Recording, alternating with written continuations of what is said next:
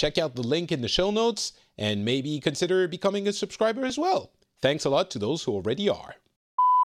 I also found an old traveler check recently, like from a trip from in the US from like 15 years ago, and no one is taking them anymore. They don't even sell them anymore. The bank won't take them. Traveler's checks is a concept that I think most people under 30, not even 20, 30 probably don't know what they are, right? Right.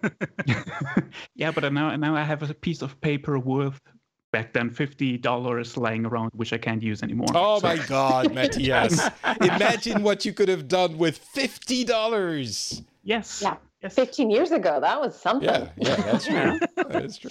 But back then, it was before the World Trade Center collapsed, so it was so long ago. Oh God. It's been, we're coming up on 20 years since 9/11. Like, the really weird thing is how you relate to events in your past that happened when you were already an adult compared to the events that happened before you were born. Because before you were born, they were basically the state of the world. And, things like, I don't know, when did the Vietnam War end? It was like 10 years before. 70s. 79, wasn't it? Yeah. 76, 70, I don't know. One of the later Something 70s. like that. Yeah, later 70s. So it was a few years before, after I was born. But to me, it was, I was going to say before I was born. It was, no, 70s, Patrick. And to me, they like the Vietnam War was part of the state of the world.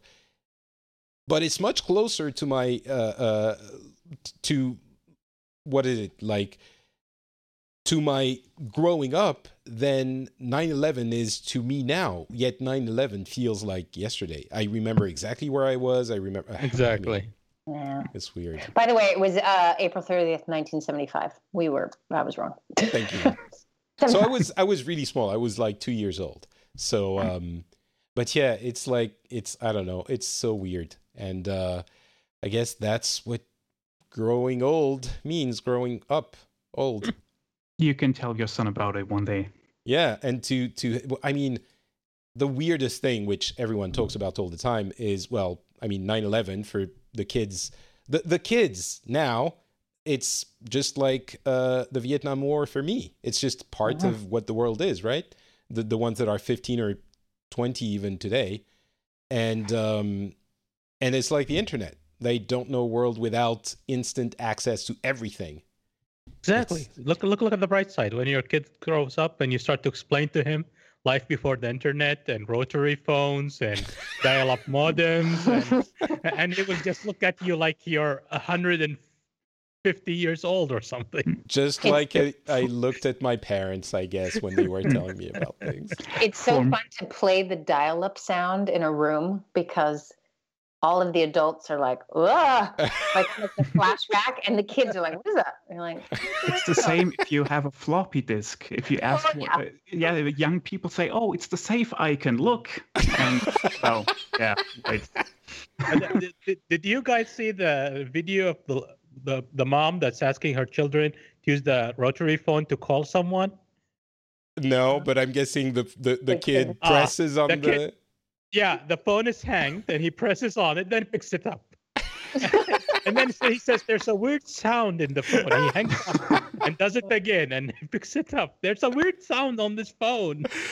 Oh my God, we're so old. I know. So I'm on a walk with my kid this morning, and he says, Mom, you can eat these flowers. I'm like, no, you can't. And he looks at me and he goes, you can Google that. I'm like, okay. 5-year-old little... Yeah, that's their fault. Patrick, there's something you might be able to observe in your son one day, because that's something I saw with my little cousin. If you put a newspaper or something in front of them, if they're old enough and they start to play with things, grab them and stuff, try putting a newspaper in front of them and see what he does. Because my little cousin always tried to swipe. Yeah. He was so used to iPads and stuff, so he was always swiping and wondering why there was nothing happening. There was nothing moving. My nephew, who is like 1 year old, and he knows how to use the mobile to play YouTube.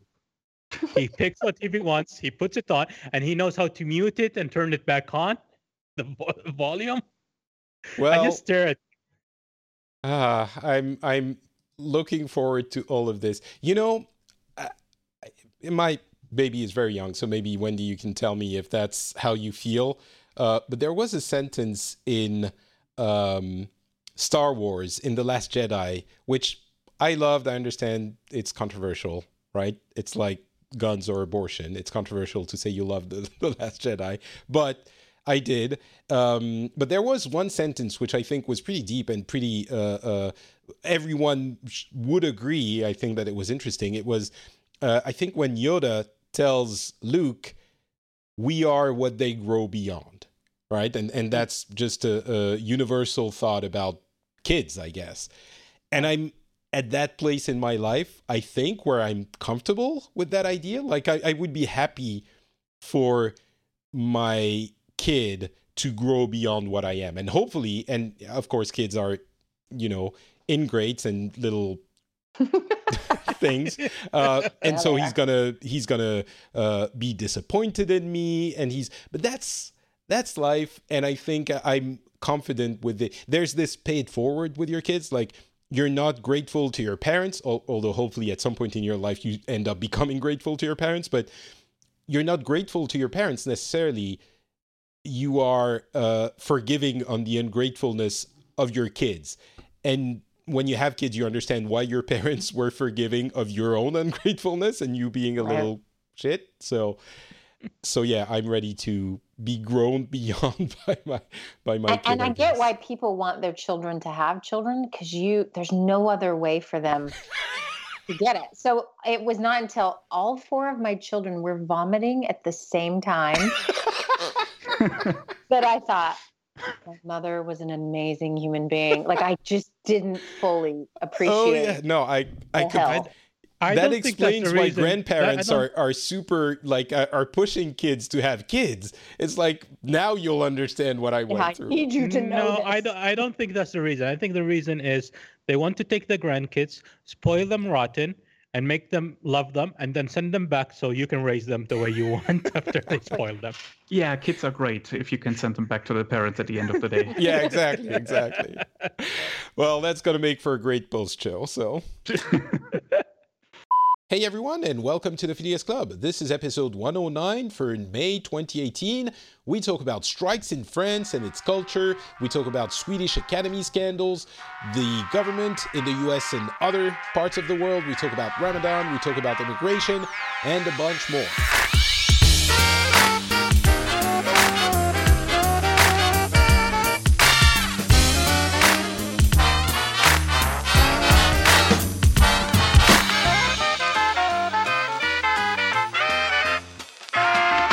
Hello everyone, and welcome back to the Phileas Club. This is a show where we cover, the news from around the world, but with a kind of a twist. What we do is we get people who live in different parts of the world, and they tell us what's been happening in their corner of the world, and very often we all discuss it together, and we get different opinions, different angles, different views on each topic, and hopefully we all learn something at the end of the day or at the end of the show.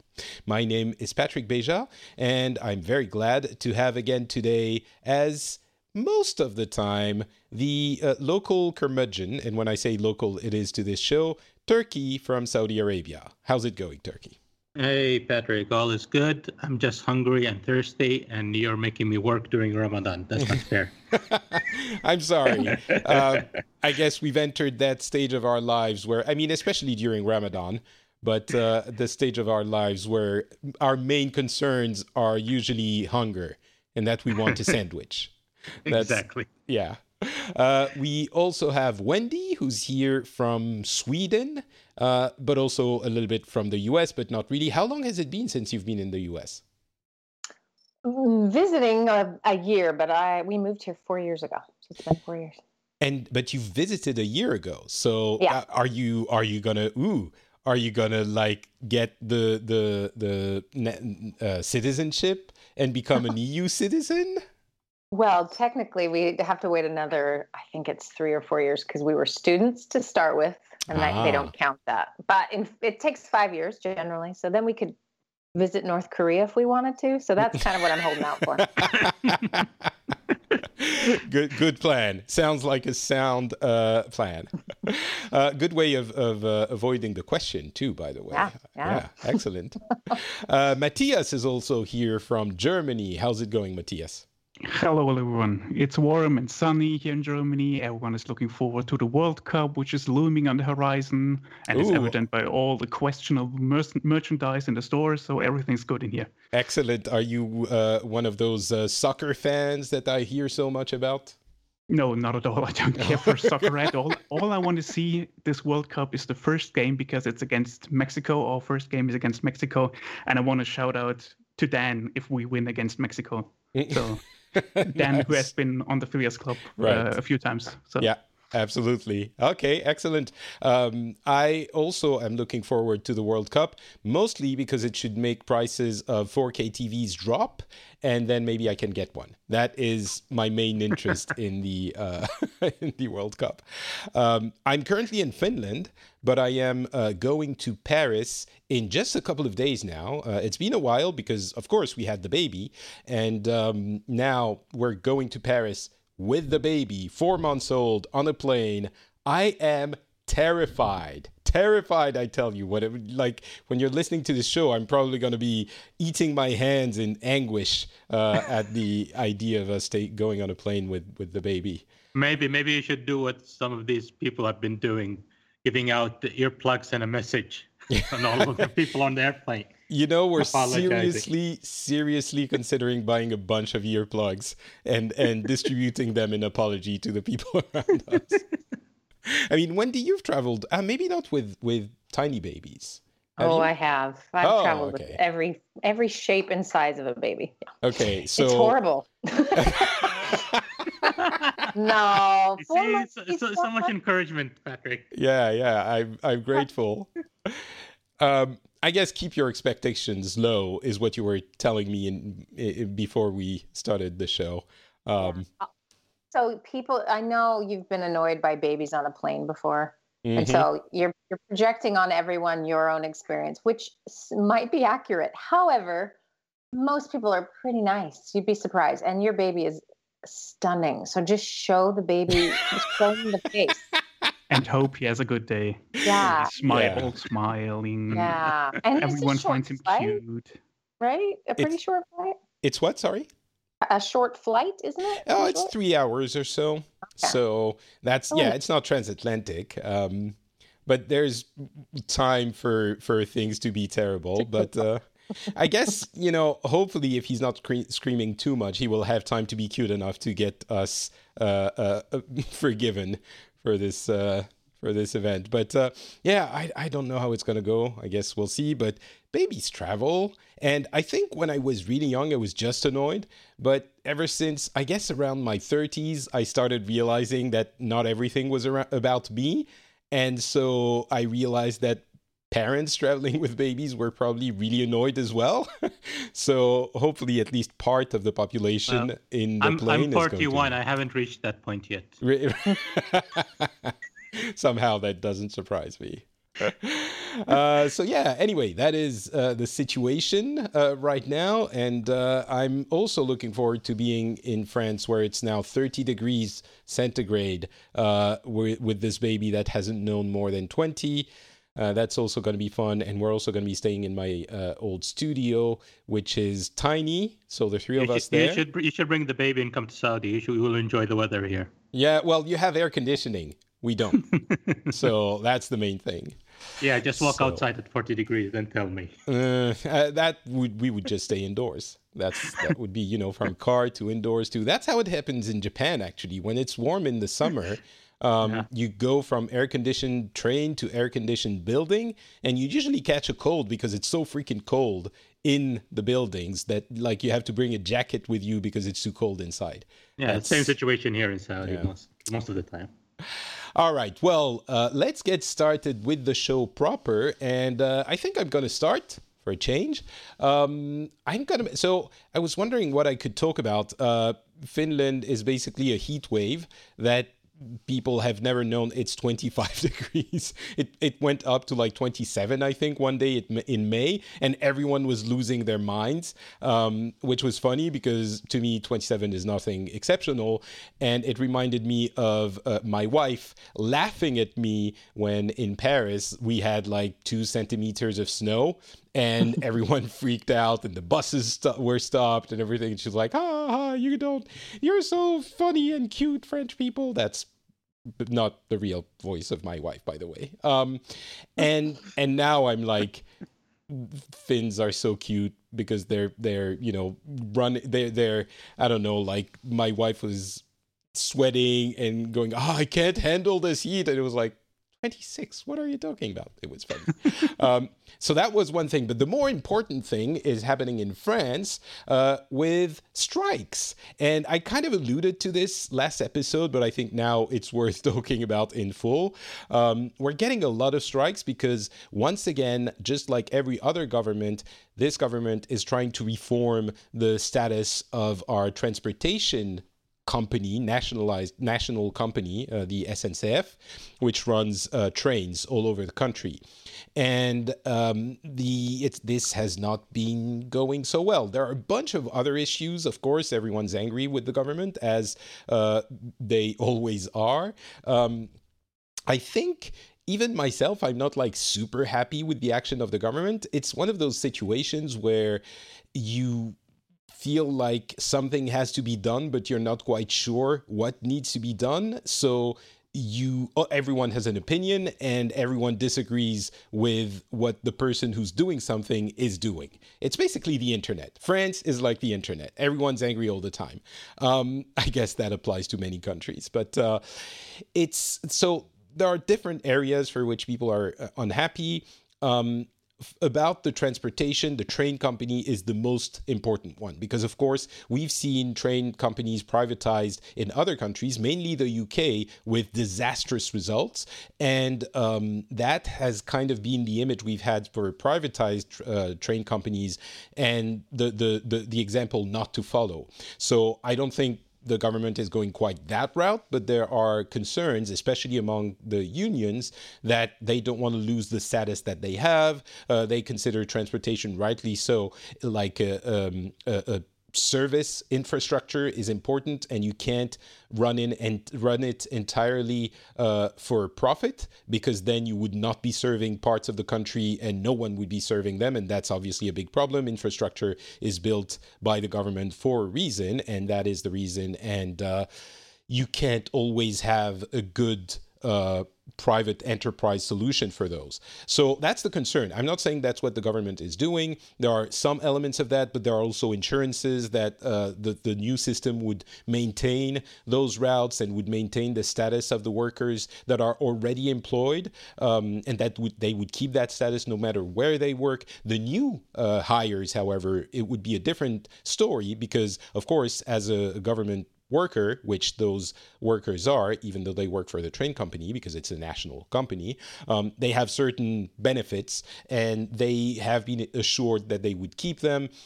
The strike is still very much followed, but it's not being supported by the public, by the general public. So it's kind of a lame movement where it's also fragmented within the unions, and most of all, the unions are not finding an agreement with the one super strong opposition power called Mélenchon. He's basically, I'm sure that his supporters would get angry if they wouldn't have the same interpretation, but he's the closest thing we have to a communist. And he's not a communist. I wouldn't say he is, but he's definitely more on that side than on the center side. The current government, the Macron, is right of center, which for France is considered a horrible bourgeois liberal. Like, literally, people say he's the president of the rich, which I can understand why they're saying this. He's taken more right of center measures than left of center, which is a little bit disappointing. But any world scale would put him right of center, not like even a conservative politically. So anyway, the left, the very left party of the Insoumis, unsubdued, I guess. Insoumis is very unhappy, and their leader, Mélenchon, Jean-Luc Mélenchon, is right now in a favorable position for the next presidential election. But that election is coming in 4 years, so many things could happen. And I'm kind of in a position, we'll see what happens in the next 4 years, but I'm very much not in favor of Mélenchon, mostly because his anti-EU stance, which I think is extremely dangerous, especially since the anti-EU sentiment has been growing and growing in Europe. But on the other hand, I'm almost to the point where, almost, not quite, almost to the point where I'm like, well, all right, maybe we give it a try. Whatever. It's kind of throwing my hands up in the air because no one is finding the right formula. But we'll see. We still have a few years before that happens. But getting back to the strikes, we've had many strikes again. And I'm wondering how you guys, from your countries and your local point of view, see the strikes in general and the French propensity for striking all the time and demonstrating and blocking the country, which happens on a regular basis. Maybe let's go with the one who's from the most capitalistic country in the world, the US, and talk to Wendy. Strikes, demonstrations, French strikes and demonstrations. How would you view all of those? Well, we borrowed that from you guys, I'm pretty sure. Yeah, we do our share. I don't know the effectiveness of them. I think at times it's worked. I think it feels more symbolic these days anymore. Yeah, it's tricky because our unions are so weak. I mean, if we have any left, I left 4 years ago. I'm not sure there's any left. And so there's not a lot of sort of sway in those groups that would fight for the right of the worker or various things. But it's funny, the image we have of the unions from the US is mostly in Hollywood, and the actors and writers unions seem quite strong. And I have the feeling that since everyone has to be unionized, or most people are unionized, an action by a union is few and far between, but they are usually quite effective. Whereas in France, we strike every other day, and the unions represent only a small fraction of the workers. I would say, I don't know, less than 10% for sure, maybe less than 5%, depending on the industry. But since it's so low, it doesn't really carry as much weight. Well, and you bring up a good point. There's areas where maybe the unions are stronger. Obviously, Hollywood is kind of its own thing.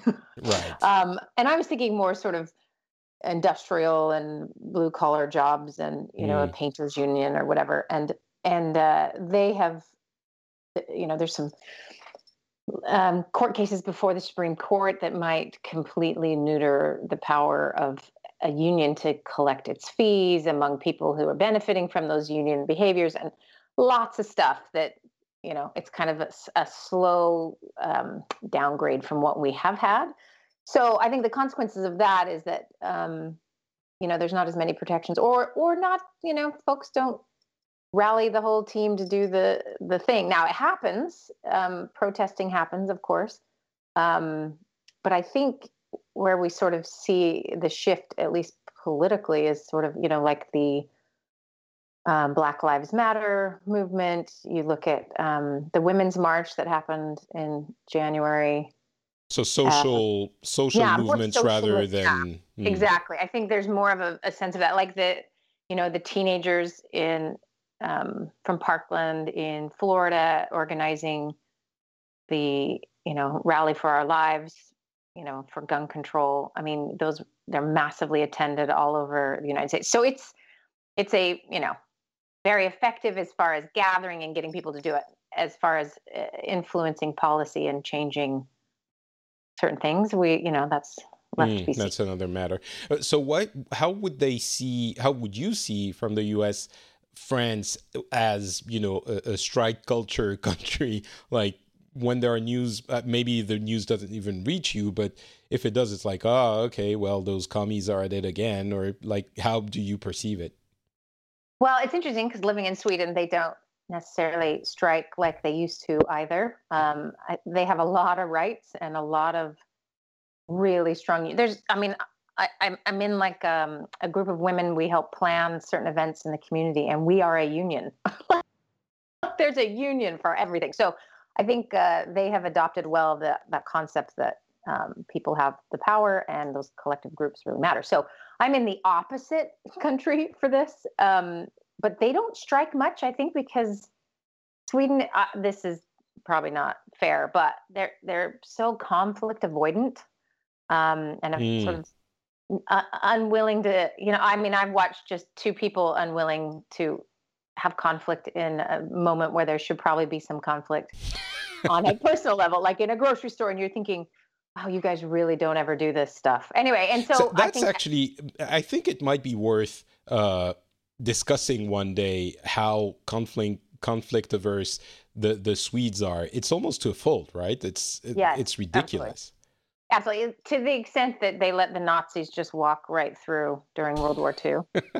And you'll talk to a Swede and they'll say, we have been at peace and have not been at war 400 years, except for that time we let Hitler walk through. So they're aware of it. They're a little bit ashamed of it, but that is part of it. Is very culturally normative to avoid conflict, sort of hold your tongue.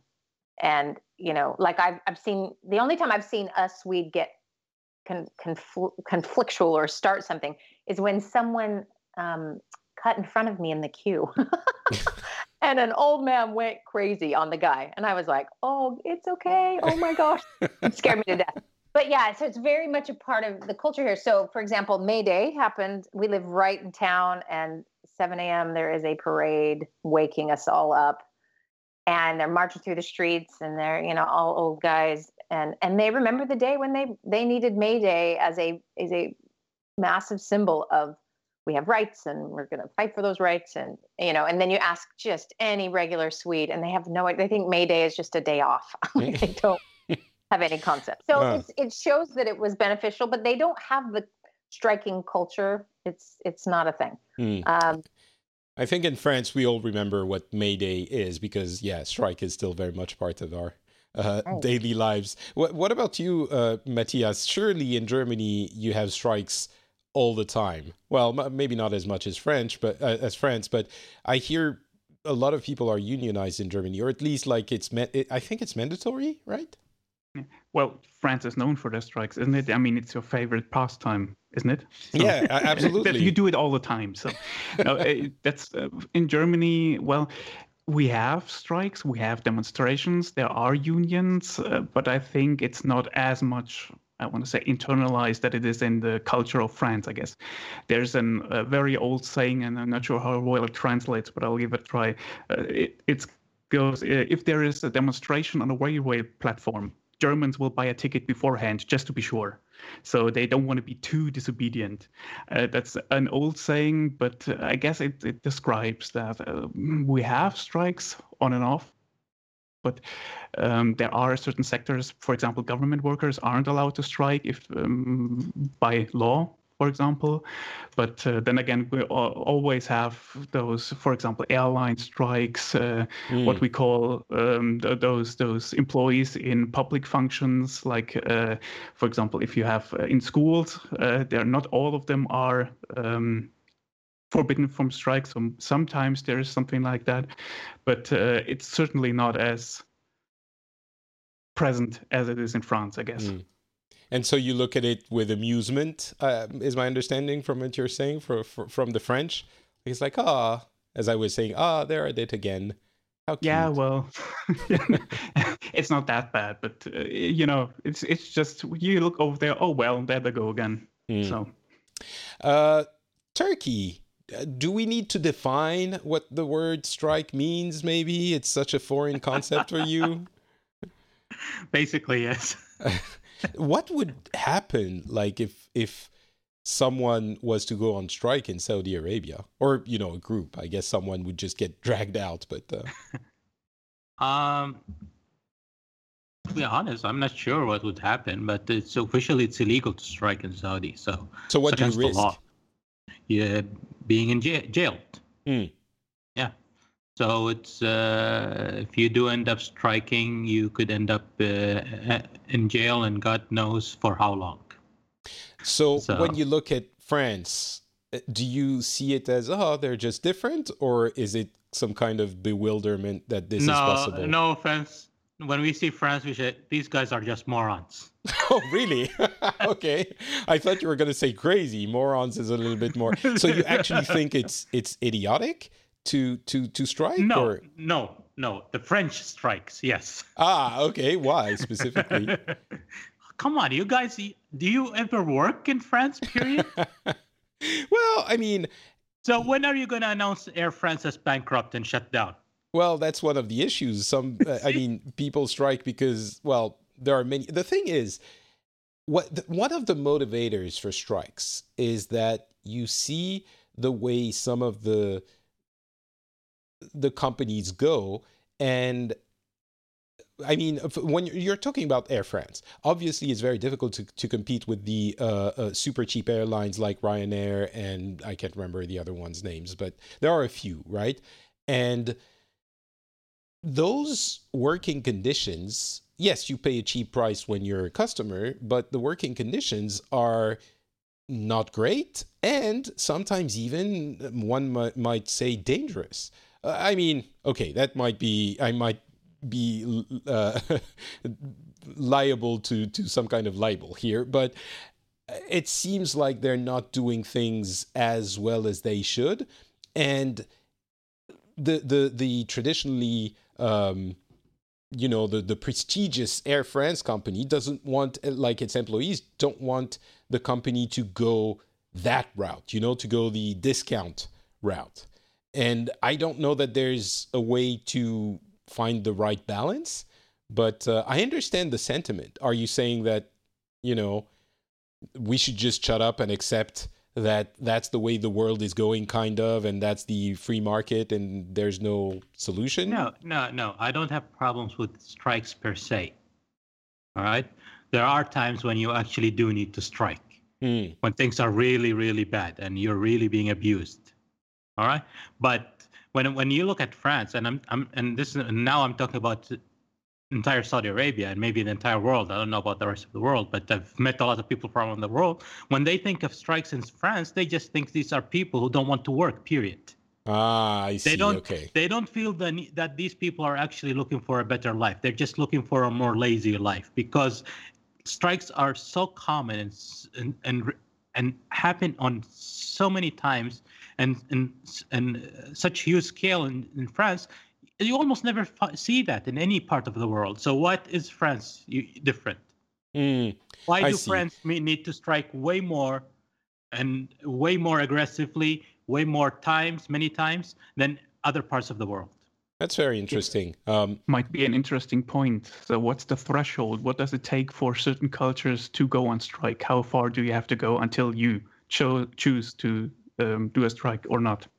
I think it's fair to say that France is more strike happy, like trigger happy, than other countries, but I would dispute the idea that they just do it to take a day off. Yes, of course, you might have a few people who are like, yeah, fine, we're going to go on strike and we're going to, have some sausages on the... Work less, I'm not saying the strike time. I'm saying they're negotiating to work less. Oh, okay. They're negotiating to work less. I see. Well, yes, they are negotiating to not have to work more. That would probably be a fair assessment of one of the... You already have the most relaxed work hours in the world. Yeah. So what do you want more? I would have a lot to say about this, but it would take a lot of time. But yeah, no, I understand what you mean. It's not just about work, but it's definitely, it's not, we want to work less. It's the drive is the social progress that we have earned as, collectively, maybe throughout the last century, and that we don't want to see dilapidated. And the social progress is things that now a lot of people would take for granted things like unemployment benefits and paid vacation and parental leave and things like that. Yeah, but Patrick, this is where I think this is the best way to describe it in France. When people think of France, they think the employees don't care if the company goes bankrupt. They want the company to keep on paying and paying more no matter what. When people think about strikes in other parts of the world, they think, like for example, I think the least is the U.S. When people think of strikes in the U.S., and I'm talking about here in Saudi in general, they think there's a balance there. The employees care about the company. They are willing to negotiate. They don't feel that in France, when people strike, they are willing to negotiate. They actually just demand. They give a sheet of paper. This is it. If we don't get this, that's done. We're not even going to talk about it. That's the impression the world gets. Yeah, very interesting. I think we're going to move on, but I think part of the reason why this is the image, there's probably a little bit of truth, but I think the structure of the unions is a big reason for it. As I said, you don't have to be unionized in France, unlike the UK. So the only people who get unionized are the very, very active ones who are very militant. So the unions are probably a little bit more demanding, I don't know how to call it, than in other countries. So that might be part of the beginnings of the answer. But all right, yeah, go ahead. So what would you say? How trigger happy are French unions? I mean, there are always negotiations for higher pay and stuff, and they progress in the negotiations and they threaten to strike, but that's always the last resort, of course, and it always takes a certain amount of time for them to actually, before they would actually start a strike. So how trigger happy are French unions then? Are they quick to go on strike? Yeah. Or I think it's reversed. You kind of go on strike as the first step. And then, I mean, yes, you do speak. That's unfair. You do talk about it and you do have negotiations, but the strike is kind of used as a tool to further the negotiations more than it might be in other countries where it's like, okay, negotiations have failed, and so we go on strike because this isn't working. So I also think that's a fair characterization of the way it works in the country more than in other countries. That's so. But you know, the funny thing is, as annoyed as we are about it, we kind of accept it as a fact of life. It's we would like for it not to be like that, but I don't know. We should do an entire episode on strikes and have someone from a union to discuss it. I'm sure you would have a different, explanation for all of this. I have one thing to throw in before we move on. Sure. I listened to a podcast about Volkswagen had gone to the US, opened a factory, and they took the German model of union, sort of the theory of we talk to each other, we negotiate, everyone's kind of on the same team, even though in theory we're adversaries, unions, spokesmen versus CEOs and the board. And it was so interesting because it showed how culturally it just doesn't work. So Germans whatever they have, that just makes sense to them, and it does logically make a ton of sense. But you put that into an American context, and those two roles, they're so adversarial that they don't quite know how to do it. It's like a family. You grow up in a certain family, someone else grows up in a certain family, you try to get together. It's like that. It doesn't always sort of work out. So some of this will just stay culturally specific, I think, some elements of it anyway. You can't even seem to explain something like universal healthcare to Americans. So why would you even try to explain a union to them? Exactly, because they think it's all a communist plot to take over. I mean, it's ridiculous, but it's true. Like the lack of sort of intelligence about other systems is sort of shocking. You know, it's funny. I had an image of American unions that were in some sectors quite powerful. You know, maybe I watched like The Wire too much, and like season 2 in the dock workers unions that were, maybe it's like the New Jersey mob mentality, like image of unions rather than the actual the way the union works in the U.S. But I thought that there were at least some sectors where unions were, quite present. Maybe I'm wrong. That is true. But I hate to break it to you, Patrick. Hollywood isn't real. Oh my God! Yeah, but there was. You're picking up the vibe of like historically, absolutely, a lot more than is today. But most states are now right to work states, is what it's called. We like our catchy phrases that flip everything and make it sound good. Like, oh, you have the right to work, which means you don't have the right to unionize and complain if things are bad. It's actually prohibited to unionize? Yes, in certain states. Mm-hmm. What? Yeah, a lot's changed since you've been watching TV. I'm actually shocked. Like some states prohibit people from unionizing? Yeah, it is so shocking to me. I would like, this is how I don't have words. I didn't realize that was. How do you defend your rights? Really quick. I'll define it for you really quick. A right to work law prohibits union security agreements or agreements between employers and labor unions that govern or establish a union that require employees to pay membership fees, et cetera, et cetera. That means you can work in, and I'm looking at a map here, there are a lot of them. Yeah, it's way more than half. Okay.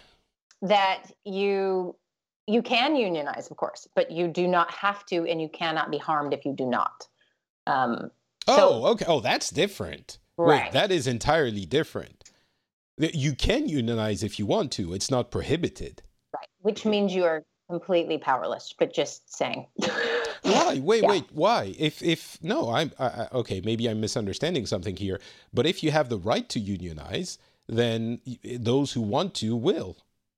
Right. And then all those who are motivated, because part of why unions, at least my understanding in the United States, is it's like why universal healthcare works everywhere else. Everyone is willing to pay into it, and everyone then benefits based on that concept. But if you don't have everyone paying into it, you only have partial pay in, then it's too expensive. That's why our medical system in the United States is imploding.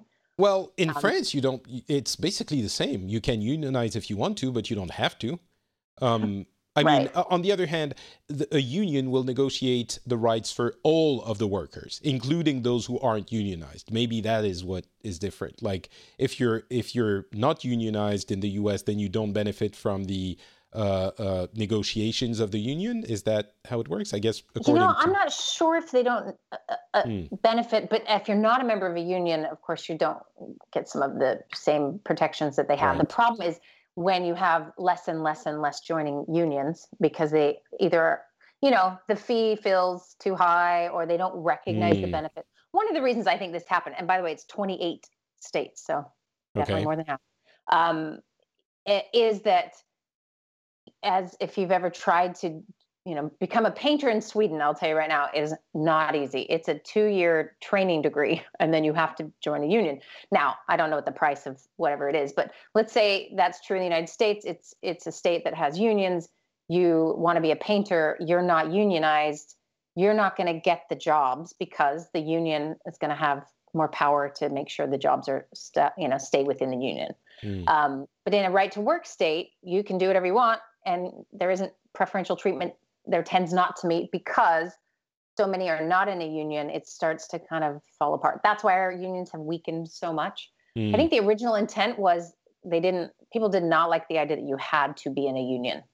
And there were various occupations you were destitute if you were not a part of a union. So you were, sort of forced to. And I think that was the intent. And what's ultimately happened is there's less and less power in unions. Right. So it's basically attacking kind of the funding of the unions, thereby weakening them by yeah. It's interesting because here we don't have to be unionized, so it's almost the same thing, but the culture means that a lot of people do get unionized. But I think it would be better if everyone had to choose a union, and then the unions would be representative, just like they are in Germany.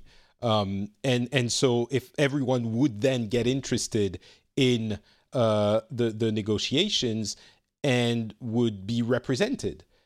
It's currently one of the reasons why those unions, I mean, they're more militant, so they're more active, but at the same time, they're often not in sync with the general, with employees' desires, because it's a tiny portion of them, the more militant, that govern the union. So I would personally think it would be interesting to explore the idea of requiring Doesn't it also depend on which industry you are in?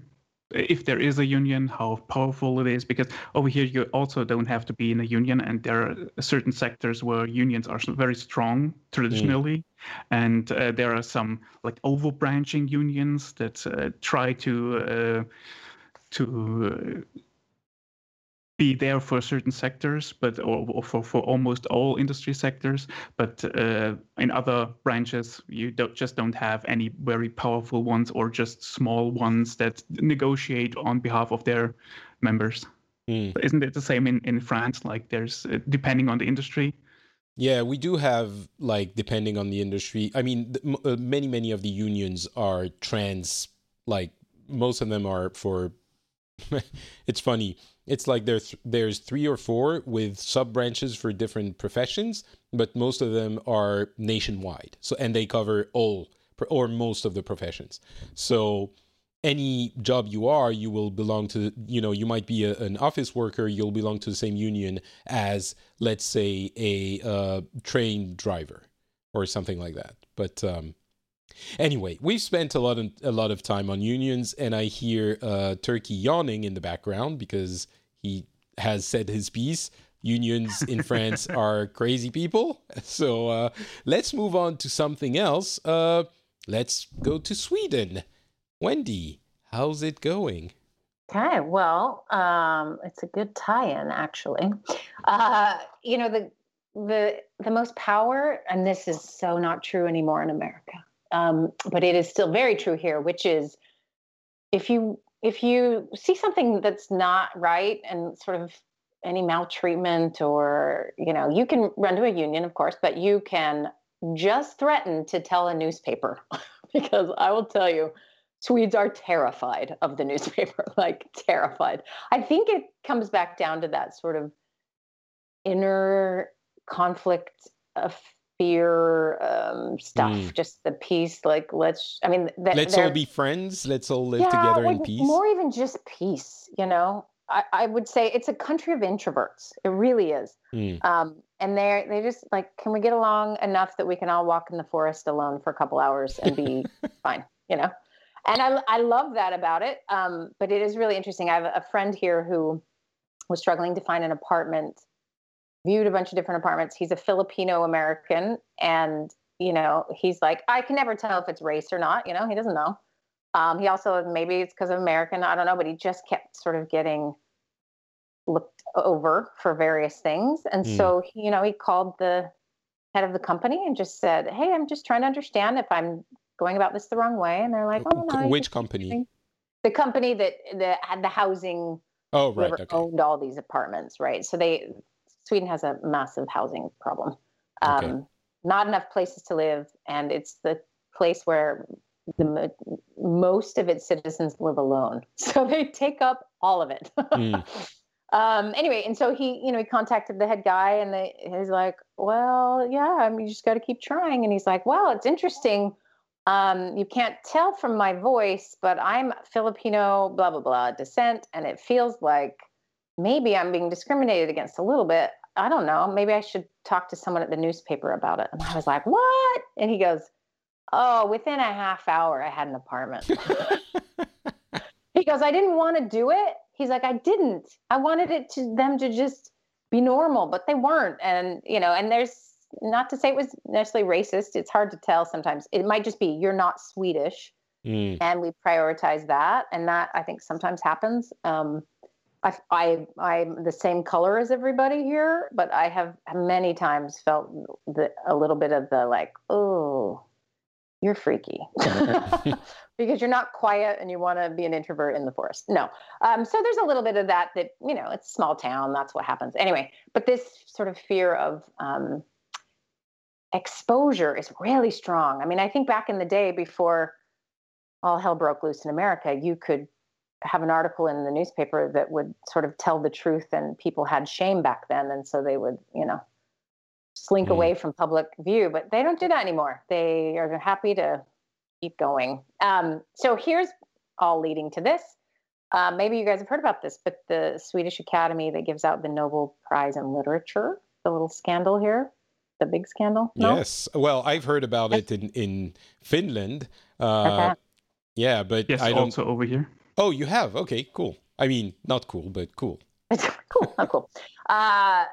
So essentially, the Swedish Academy is this, and what's so interesting about it to me is there's such a strong value in everybody's equal. We're all kind of on the same level, and they have sort of an unwritten rule about this. We all sort of together we're pretty equal, and statistically that's more true than, of course, in other places. From the wealthiest to the poorest, there is a smaller gap than a lot of other places.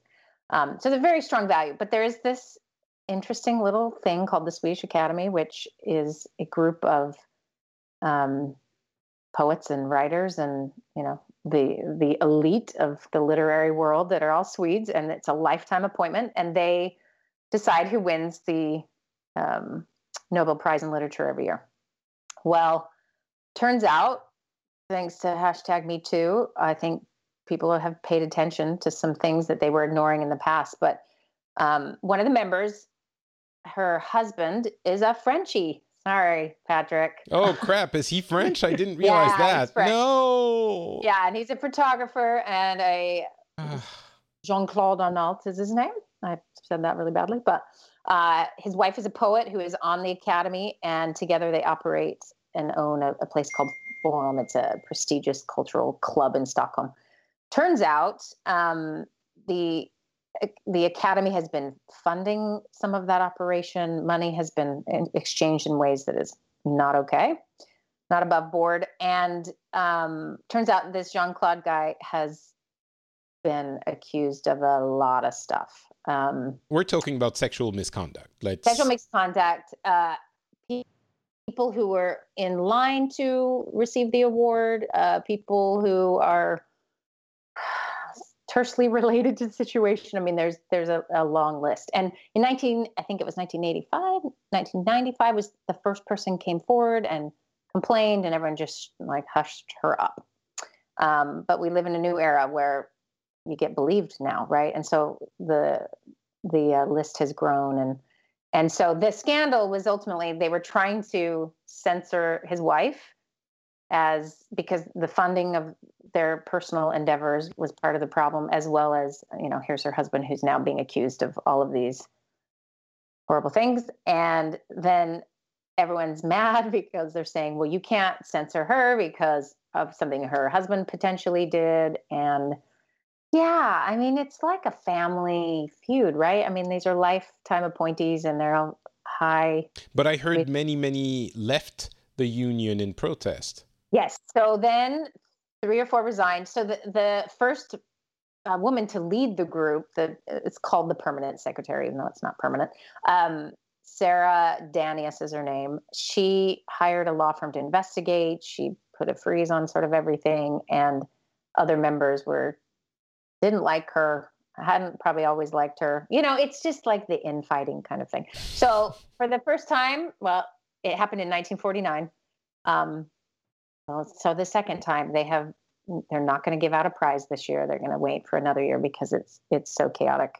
And it turns out that this guy also would leak, and his wife would leak the winners beforehand sometimes, sort of in certain ways, which I didn't know this till sort of studying about this, that Ladbrokes bets odds on this. So you can gamble on Oh my on God. the Nobel for literature. But I think okay, you can so gamble about it. they're But anyway. they're just a couple of people. I mean, arguably one or two people who did some pretty crappy things. Why don't they just, take a vote, get rid of them, and keep going about their business? That's the part I didn't really understand. Why did it have to be such a huge, entire, not union, but the entire academy shattering thing where everyone was angry and fighting? And it's like, seems pretty clear the two of them, or at least one of them, is crappy. Let's say, okay, this is not conducive to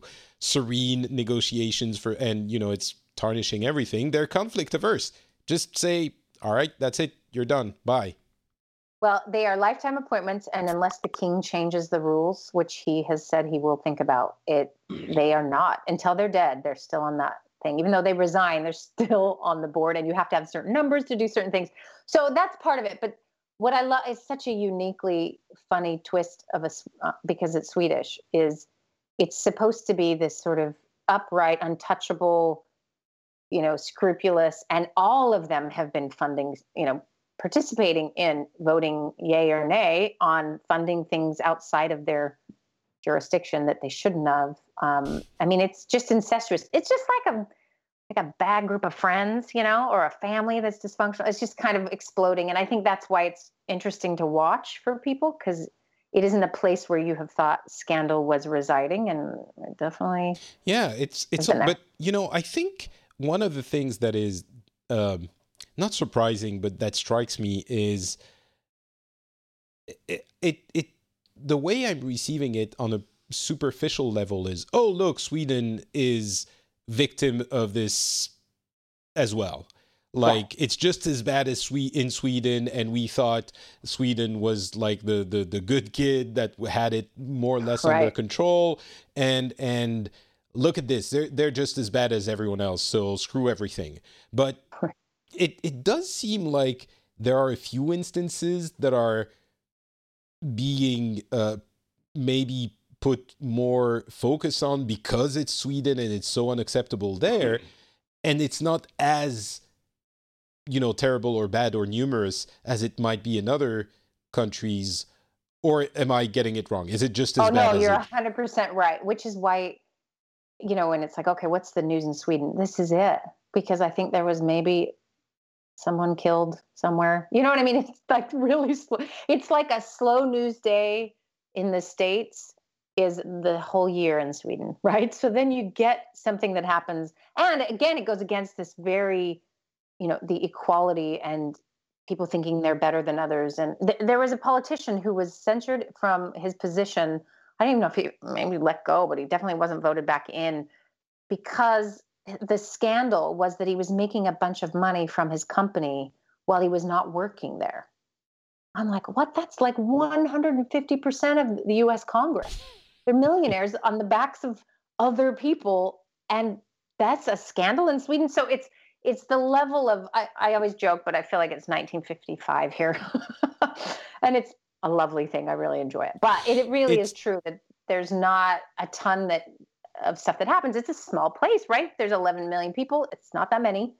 And so when something of this nature that, they really pride themselves on that feeling, and they like that place they hold in the world of, we're neutral. I mean, they're the negotiators we send out to North Korea. I was joking, but really, So, but just to be clear, they are, I mean, it's not as bad as in Sweden. Like the Me Too movement, there have been things, but when you look into it a little bit deeper, it's not as bad as it was in the US or even France. There have been some pretty bad things in France as well.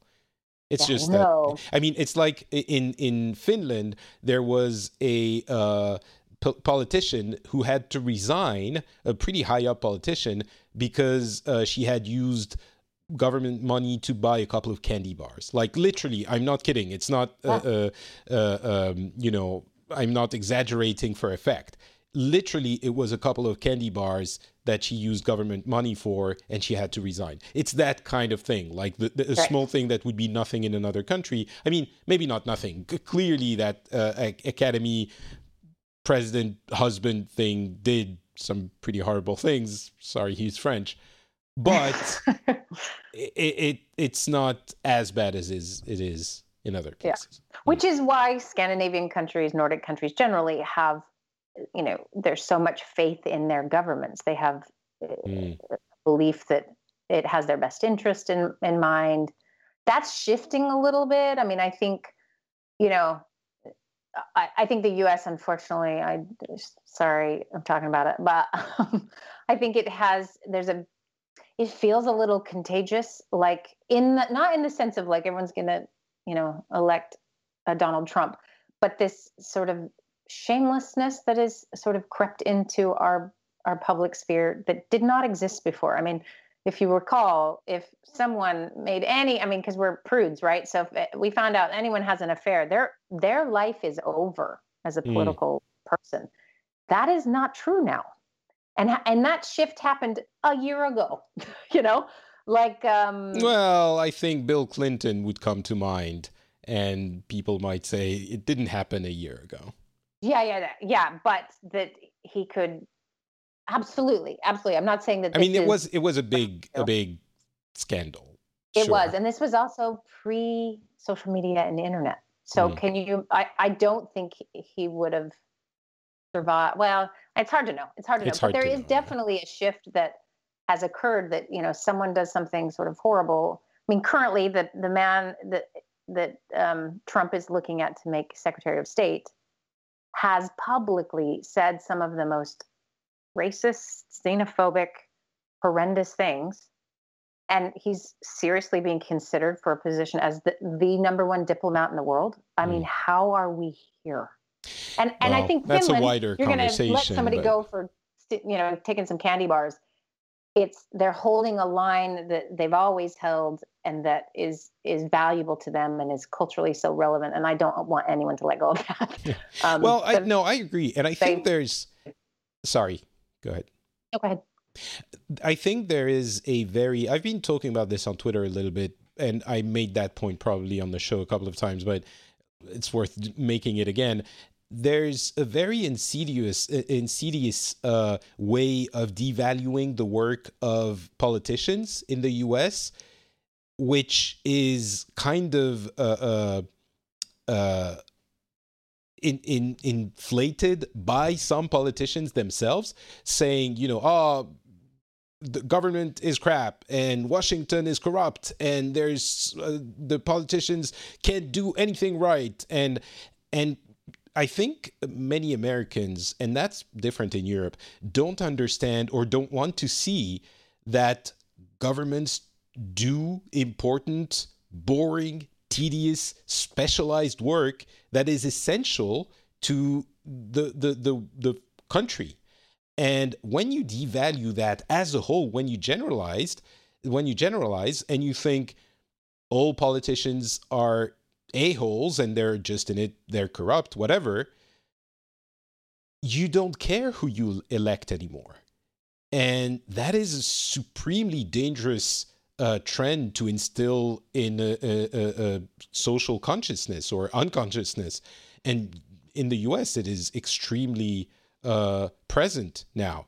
And that's something hopefully we will not get as much. There's a little bit of it everywhere. Maybe it has to do with social media sort of making everyone a normal person. And so when politicians become normal people, they can't be irreproachable, I guess. Maybe there's some of that and it plays into it. But the idea that politicians do no good work and civil servants and public workers do no good work and we don't care is criminal. It's horrendous. And that's how you get to this situation, because you're like, even the people, currently we have Trump doing things.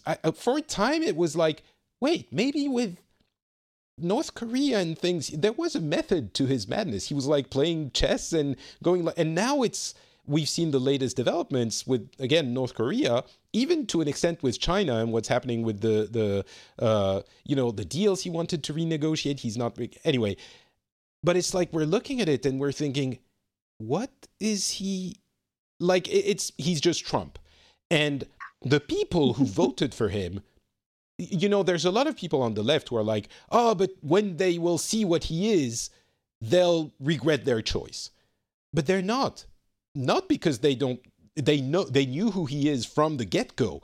They just think that everyone else is just as bad. And that's where the very insidious thing happens. If you think that no politician is good for anything, then Trump is just as good as everyone else, right? So this is a thing that I think we don't have in the EU. However little we think of our politicians, we still think government is important, and maybe there's a few showmen in there. Of course, you have to be a showman to be a politician, but government still needs to function and to do work, important work. Otherwise, your country collapses at some point. So, right, and I absolutely understand what you're saying, and I do agree that we denigrate those roles, that et cetera. But this isn't coming out of a vacuum. It's coming because people continue to experience corruption. So you take the candy bar example, and you take 1 billion of the corruption things that have happened in the United States. It takes a toll to know that nothing happens. So an example would be, Secretary of Housing, what's that guy? He's a brain surgeon, whatever. He bought a $10,000 table for the conference room. That should be the real scandal. We should be freaking out. What a waste of everyone's money. And nothing happens, and it's fine. And then a guy takes a jet for all his vacations that he shouldn't. I mean, it becomes more and more of this sort of, Trump said he was going to drain the swamp, but the swamp is strong and there are consequences. So there starts to feel like there's such a difference between them and regular people, and what power we have is to vote, right? And most of us are pretty uneducated about what's actually happening. I mean, that's true too. I don't know how you go about sort of fixing that without sort of, the white knight coming in and being honest. I mean, does that even work in politics in America? I don't know. So it's a really tricky. It has to start grassroots. I mean, it's got to start in local places and people getting involved in. But it is dangerous, because the idea is that if they could behave well, okay, great, we'd all get along. This would be fine. But most Americans get confused about what is government and what is just stuff that's magically happening. So you can talk to someone who hates the government, they do everything wrong, and I can't trust them, I don't want to pay my taxes. And then you ask them how much they enjoy having their garbage picked up, or the street paved, or that bridge that carries them over the water to get to their job. And they're like, yeah, that stuff's great. Or, they'll say things like, the government's the worst, but don't touch my Medicare. And you're like, that is government. And so there's an ignorance, 100%. But I also just think we're all angrier and meaner generally. And I think that it gets directed to these people who don't seem to work for us anymore. They work for their own sort of stuff. And that's tricky. But I will say one thing, and then we are going to move on. In France, it's not like there aren't corruption scandals or corruption in general. I mean, we're not Italy, thank God, or Greece, or some of those countries where it's systemic. But certainly there is some corruption. It's being worked on slowly, and that's always the wonder of France, which people always think, oh, you're like those Southern European countries, and we're really at the limit. Like, we're not the super strict German Protestant types, but we're also not the super lax, super corrupt, super Catholic types. That's a lovely stereotype, which I'm sure everyone in the audience will enjoy. But we know all of this. And I guess the difference is we are aware of those things you're talking about, which is government is not just the politicians. It's also, that dirty bathwater, which is corruption and self-interest, also comes with the baby being the trains that have to run and the roads that have to be paved. And we understand that they are kind of intertwined, and you can't just condemn one with the other. Otherwise, everything becomes super crap, and it's sort of a self-realization, self-realizing prophecy. Where, anyway, yeah, it's kind of depressing. But I think this is my new focus of battle. It's this very strong idea, this distrust of government that is that is very present in the Americans' minds, is like cancer. It is killing your government and your society. It's terrible. And at some point, you have to realize that government is actually doing some important stuff that you care about. I don't know how to convey that message, because even when I get, it's so ingrained. Even my left-leaning friends in the US have some feeling that, but government is crap somehow. Like, but the politicians, they're horrible people. And it's like, I don't know, anyway, let's move on. I hear you. Can I say one thing I think is hopefully, well, it'll be hopeful at the end, not the beginning. So you have all these folks who are running on the platform of everyone's corrupt, there's a swamp, let's change everything. And they go in, and this is really where Trump is the most dangerous, is they go in and they don't do anything, or they actually actively break stuff because they don't believe in it. So we've actually elected people who do that. And we've been electing them for years. This isn't new. We're at a tipping point where it's all very obvious. And where Trump is the most dangerous is he has a completely empty cabinet. The man cannot keep a person to work for him. He destroys their lives. You go through everyone he's mentioned to be in a certain position, and then they get scrutinized and their career's over. He is the opposite of a hirer. He's a firer. And and he can't get people to work for him. There's no loyalty. There's no the bureaucracy that usually runs everything. He is starving it. And that's the thing that I'm saying. The people who vote for him, or who voted for him, or who trust him, don't care about this because they think government is worthless anyway. They think government is crap and pointless, right? But then it's one of those self-fulfilling prophecies. Exactly. Look how bad it is. Then you actually make it bad, and then it's bad. Yeah. So I have to just say this: we're really still pretty young. We'll figure this out. It's scary. I know we're too big and we have too many weapons, and but we're like raging teenagers on Earth. I apologize to everyone, and we got to figure this out. Maybe it's that this is some pinnacle moment that will change things. I don't know, because on the other hand, we've got really incredible teenagers who have started a movement that the only chance I've seen in my lifetime for any kind of meaningful gun control to happen, it's going to come from them. It's not going to come Hasn't it died yet, though? Isn't it over? I don't know. But these will be the voters, too. There's a difference generationally that I think might matter more than even if it's like a real obvious thing. And so I have hope because of that. There's always, everyone who's ever been middle-aged thinks the world's going to hell. And everyone who's 17 has some good ideas, So I'm kind of hoping for that. That's true. And the 17 will vote in the 17-year-olds will vote in the next election in a couple of years. So we'll see what happens then. Next year, they voted 18. At 18, yes. But for the next presidential election in the US. Yeah. And hopefully soon the US gets to the stage where, just like Turkey, they just want a sandwich. That will be much quieter for everyone. All right. Well, Turkey and Matthias have stayed very quiet for this past topic. Let's move on to you guys. Turkey, what's been happening in Saudi Arabia? Well, not very much. We got our movie theaters. So you've been talking about this for a couple of episodes. Before you go to that, what do people think of the Me Too scandals and the sexual harassment issues in the West right now? I mentioned this in a previous episode. It's I don't know. It's very difficult to explain the reaction you get from Saudi. In a way, sexual scandals like these are against our culture. Yes, you mentioned it's Yeah, so yeah. it's not acceptable. But in other ways, you have to and after that, you have people divided into phases where you have those who say, well, this is the result of being open, of women working with men, and blah, blah, blah, blah, blah.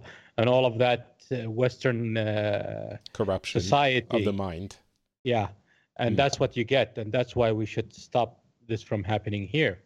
And then you have the other half that are just saying more Western concept, which is that's not an excuse for this to happen. If you're going to be open and accepting and women and women working together, that's still not an excuse for sexual harassment. So, but in general, of course, everybody does agree with the concept that this is a horrible thing, and they oppose it very much.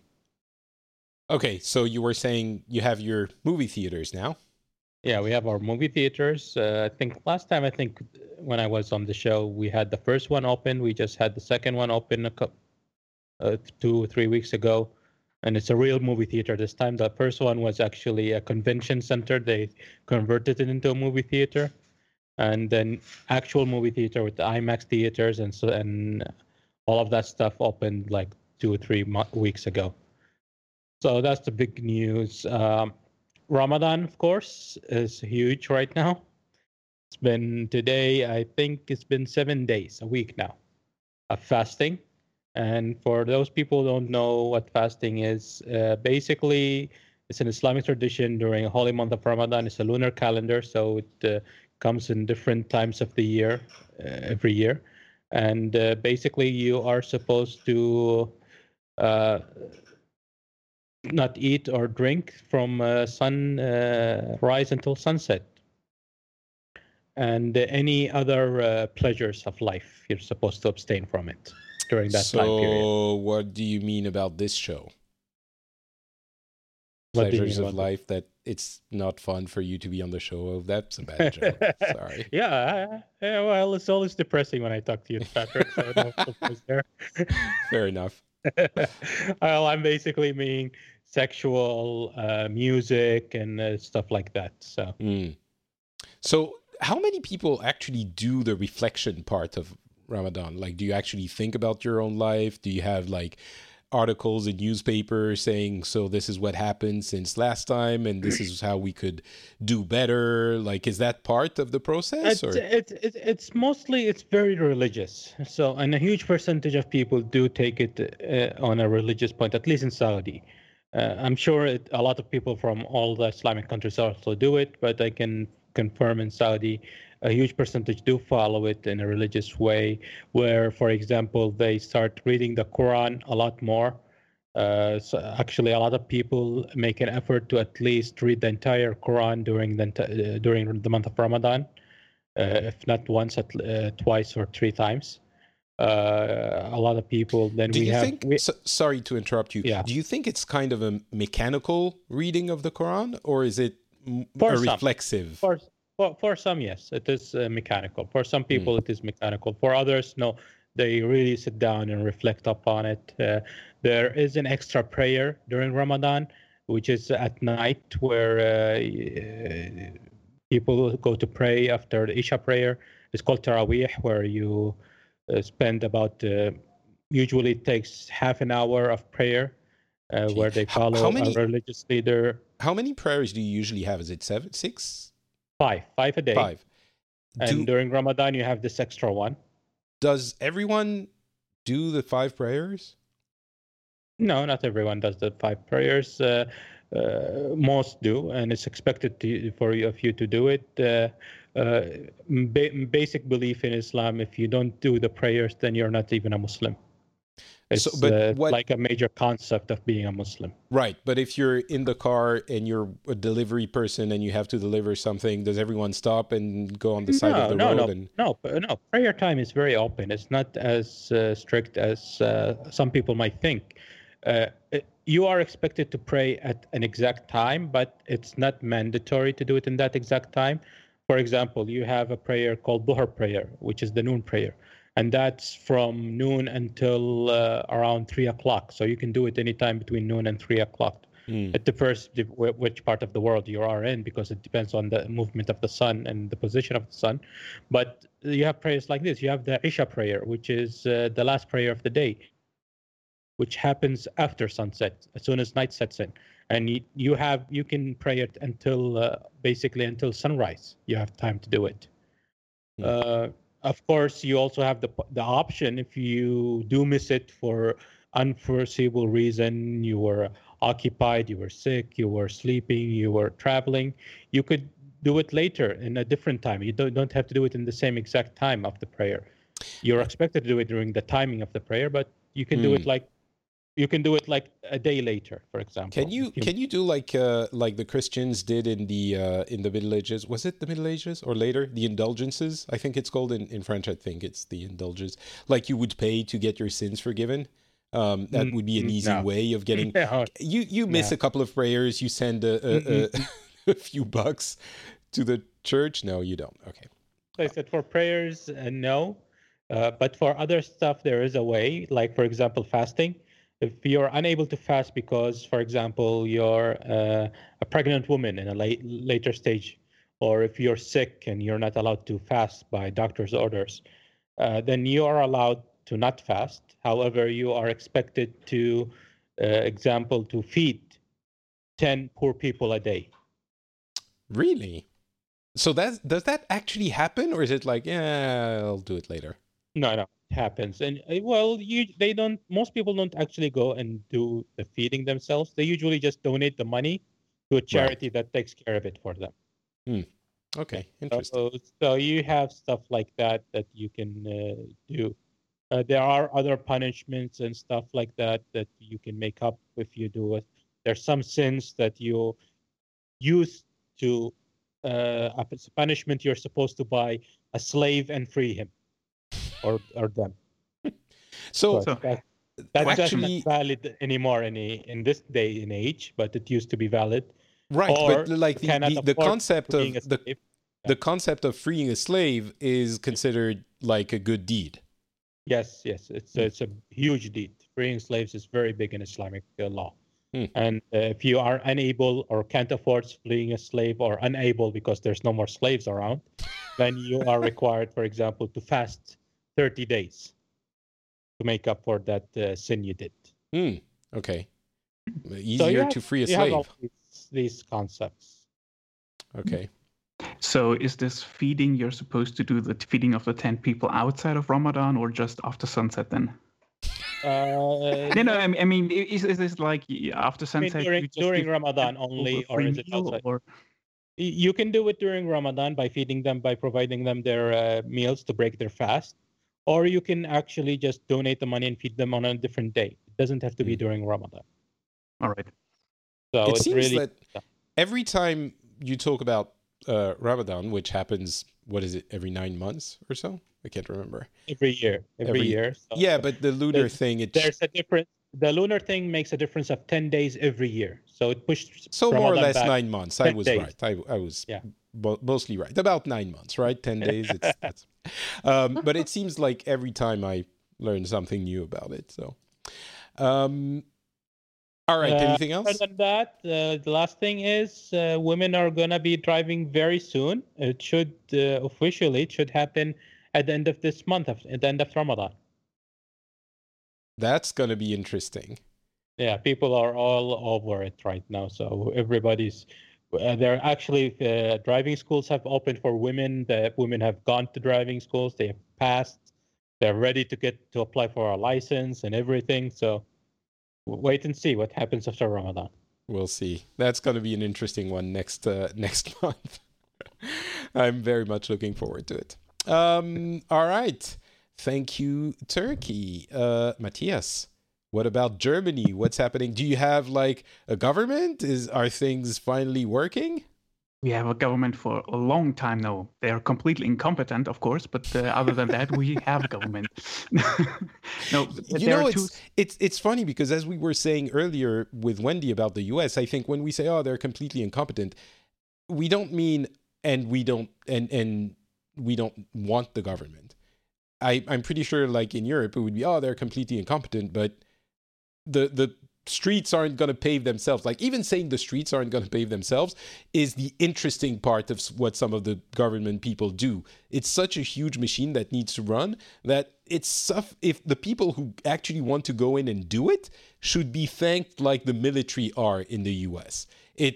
Anyway, sorry. So yes, they're incompetent. If I say incompetent, I just mean there are certain people that got certain posts which they aren't really qualified for, or maybe they shouldn't have gotten. So things like that.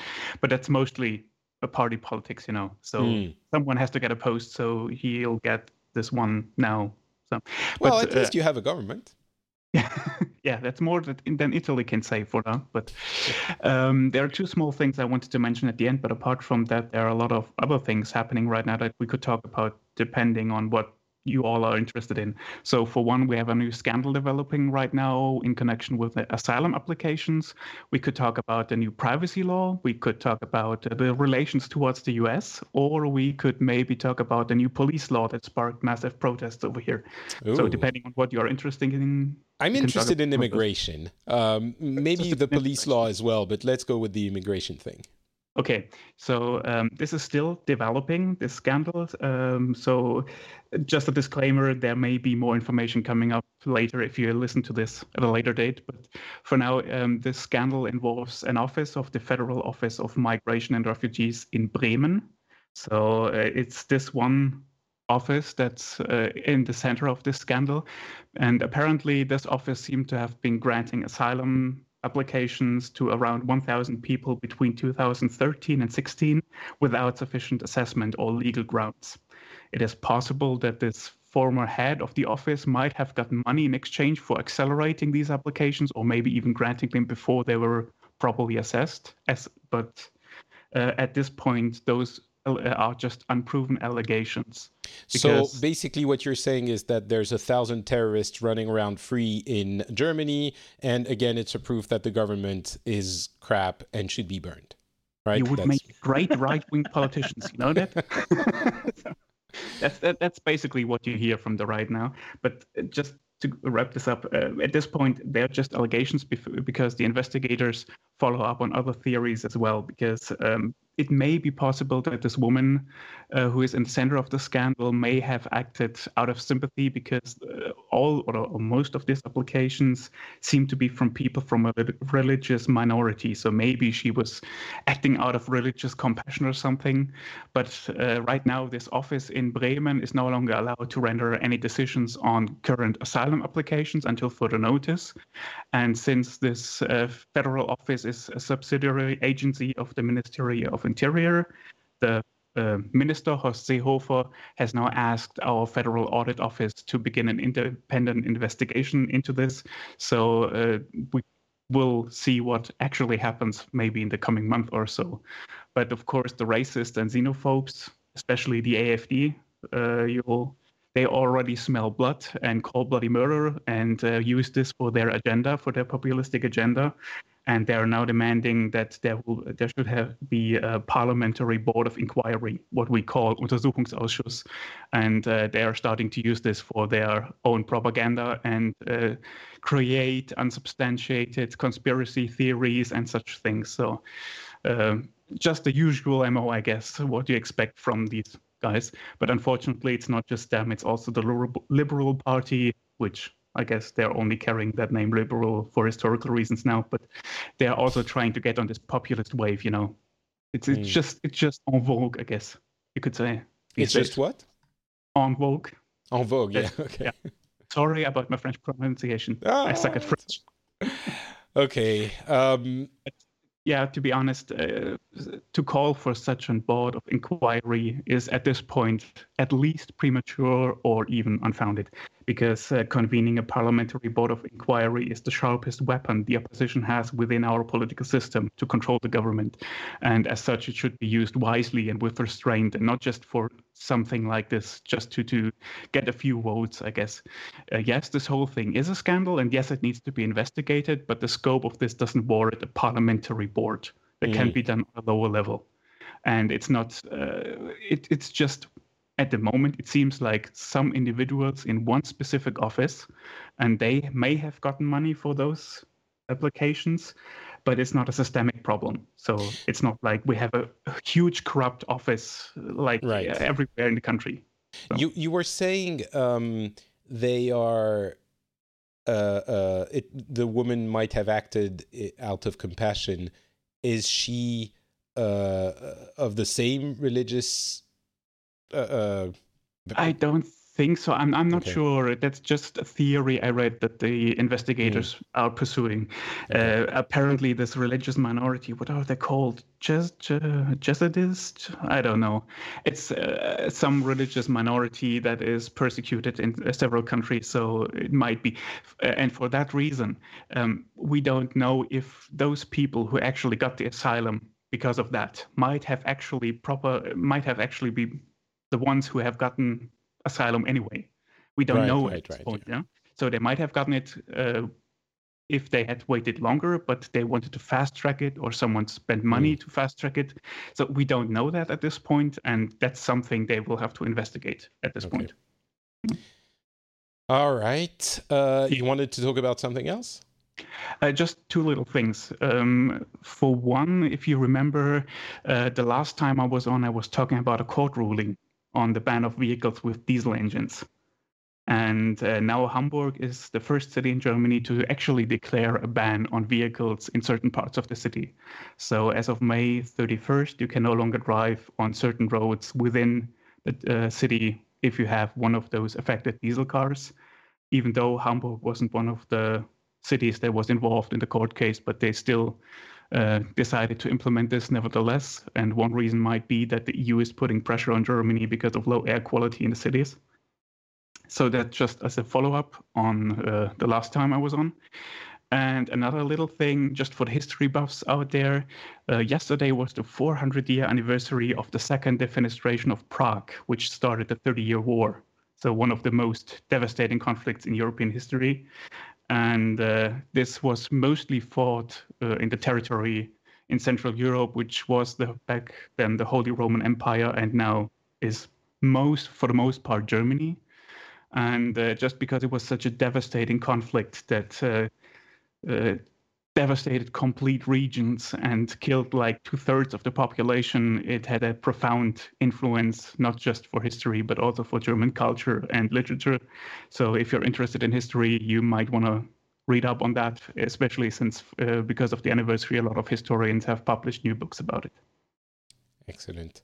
Yeah, that is something that we unsurprisingly didn't talk about at all in France, I think. See, now you learned something. Mission accomplished. Well, thank you very much. Thank you, Matthias, and thank you, Turkey and Wendy. I think we are reaching the end of a full show.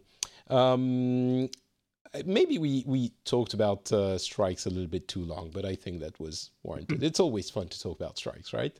That's the really interesting part of France. It's always fun, Patrick, when you're on the receiving end. Well, the thing is, it's funny how when I look at it from the inside, like as a French person living in France, I am extremely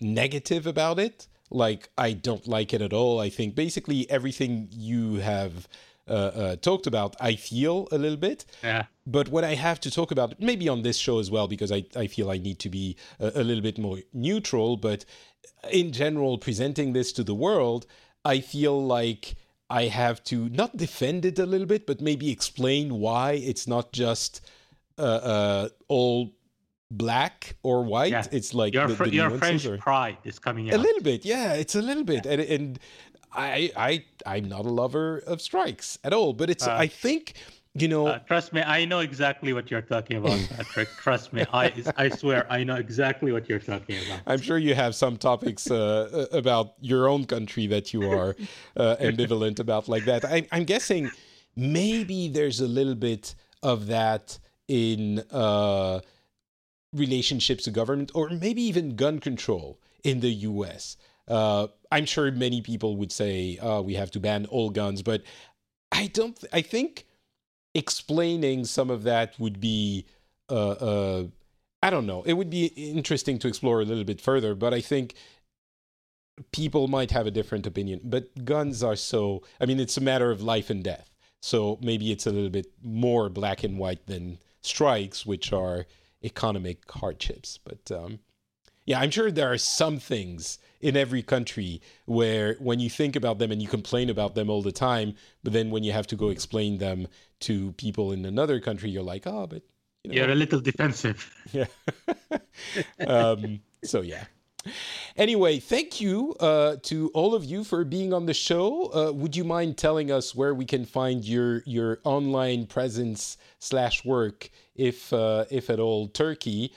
You told me you were angry and quit your job, so now you're going to have tons of time for blogging and podcasting and stuff like that, right? No, I need to earn a living. Oh, crap. You have to actually work, right? No, I'm job hunting. I'm also trying to do my own business, so we'll see how it ends up. So yeah, on Twitter.